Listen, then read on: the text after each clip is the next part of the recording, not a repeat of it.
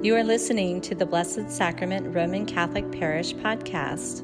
We are disciples in mission who know God, love God, and serve God. Dear friends in Christ, as we travel life's journey, our priorities shift and change, and so do we.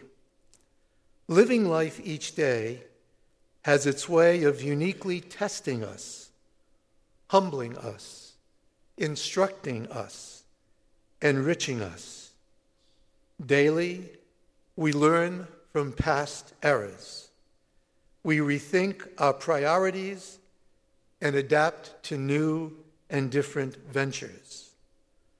Life can be likened to a grid which carefully sifts each grain of sand, depositing in its wake the rich residue of divine grace and the sweetness of human kindness, the pearls of great price. My friends, life is worth living. We have Christ's assurance of that. Once we encounter Christ, well, our lives are never the same. However, beware of the Pied Pipers of this world. They are wolves in sheep's clothing, who will only lead you to the bottomless abyss of regret and hopelessness. Never lower your expectations. Rather, clothe yourselves in Christ. Have faith. Then everything is possible. Move mountains. Dare to serve others with charity. Love one another as Christ loves us. Push back. Rebuff sin. Cast off the prince of lies, godless philosophies, Marxist dystopian propaganda, which only darken the soul and divide the human heart. Embrace with confidence horizons of hope, unity, charity, grace, and redemption, all which the gospel of Christ affords. Dear friends, this is not a dress rehearsal. Life never is. Life is real. Life is unique, cherished, charged with possibility, lucidity, hope, selfless service to God and neighbor. Never, never settle for anything less. You yourselves were lovingly fashioned by the hand of God in the sublime image and likeness of the Creator, redeemed by Christ, sanctified by the Holy Spirit. Life, human life, from the moment of conception to natural death, is a divine and most precious gift, never to be tampered with, never to be taken for granted, never to be abused, discarded, or aborted. You are of inestimable worth. Life, human life. What a gift! And with only one life to live, please do so to its fullest, and please handle with care. Today's first reading is drawn from the book of the prophet Jeremiah. Jeremiah was a man who could be described in his younger days as enigmatic, directionless, and bewildering. He seriously doubted himself, uncertain of his abilities, wondering which direction his life would take. And then God spoke to him. God called Jeremiah to assume the role of both prophet and scribe. Jeremiah's response was less than admirable.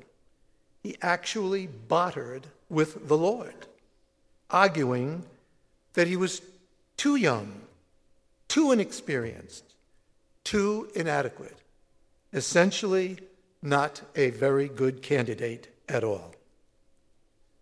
But as we all know, in the end, God's will prevails. Jeremiah consented to be prophet. However, his mission would not be an easy one. It was filled with hardships, rejections, and struggles.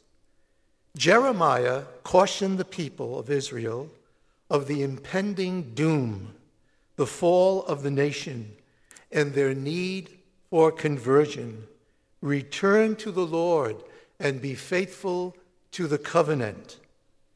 The people, however, hardened their hearts to Jeremiah's prophetic message, even attempting to kill him. But there is no silencing the word of God. The Babylonians, who worshipped foreign gods, invaded and defeated Israel. They plundered and destroyed Jerusalem. They desecrated the temple, pilfered the sacred instruments of Jewish worship, and enslaved the young. Even though Jeremiah had been rejected, he was directed by God to accompany the Israelite captives to the land of Babylon.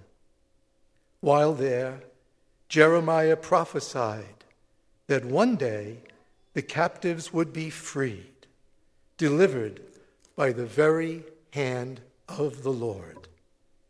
Israel would once again be restored, and those who were slaves would return to the land of their ancestors, the land flowing with milk and honey, Israel, Israel. Hear the words of the prophet Jeremiah to the enslaved sons and daughters now languishing in Babylon. He said, "On that day, says the Lord of hosts, I will break his yoke from off your necks and snap their bonds. Strangers shall no longer enslave them. Instead, they shall serve the Lord their God and David their king, whom I will raise up for them." Our second reading from the letter to the Hebrews proclaims freedom from the slavery of sin and darkness through God's Son, Jesus, the great high priest, the holy anointed of the Most High.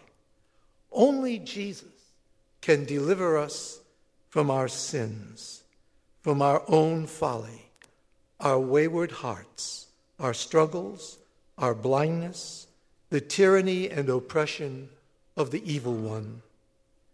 Christ's agony and death on the cross and his glorious resurrection from the dead constitute the bedrock of our faith, salvation of the human race by Christ. This was ordained by God himself. From the wood of the cross, Jesus, the high priest, absolves and vanquishes evil, the empty tomb, resurrection, the promise of eternal life, as Hebrews states, "You are my son. This day I have begotten you. You are a priest forever, according to the order of Melchizedek." Mark's gospel introduces us to Bartimaeus, the son of Timaeus, a blind man from birth. Bartimaeus encountered Christ in Jericho. Now, Jericho was the place at the conclusion of the great exodus from Egypt where Joshua took possession of the land.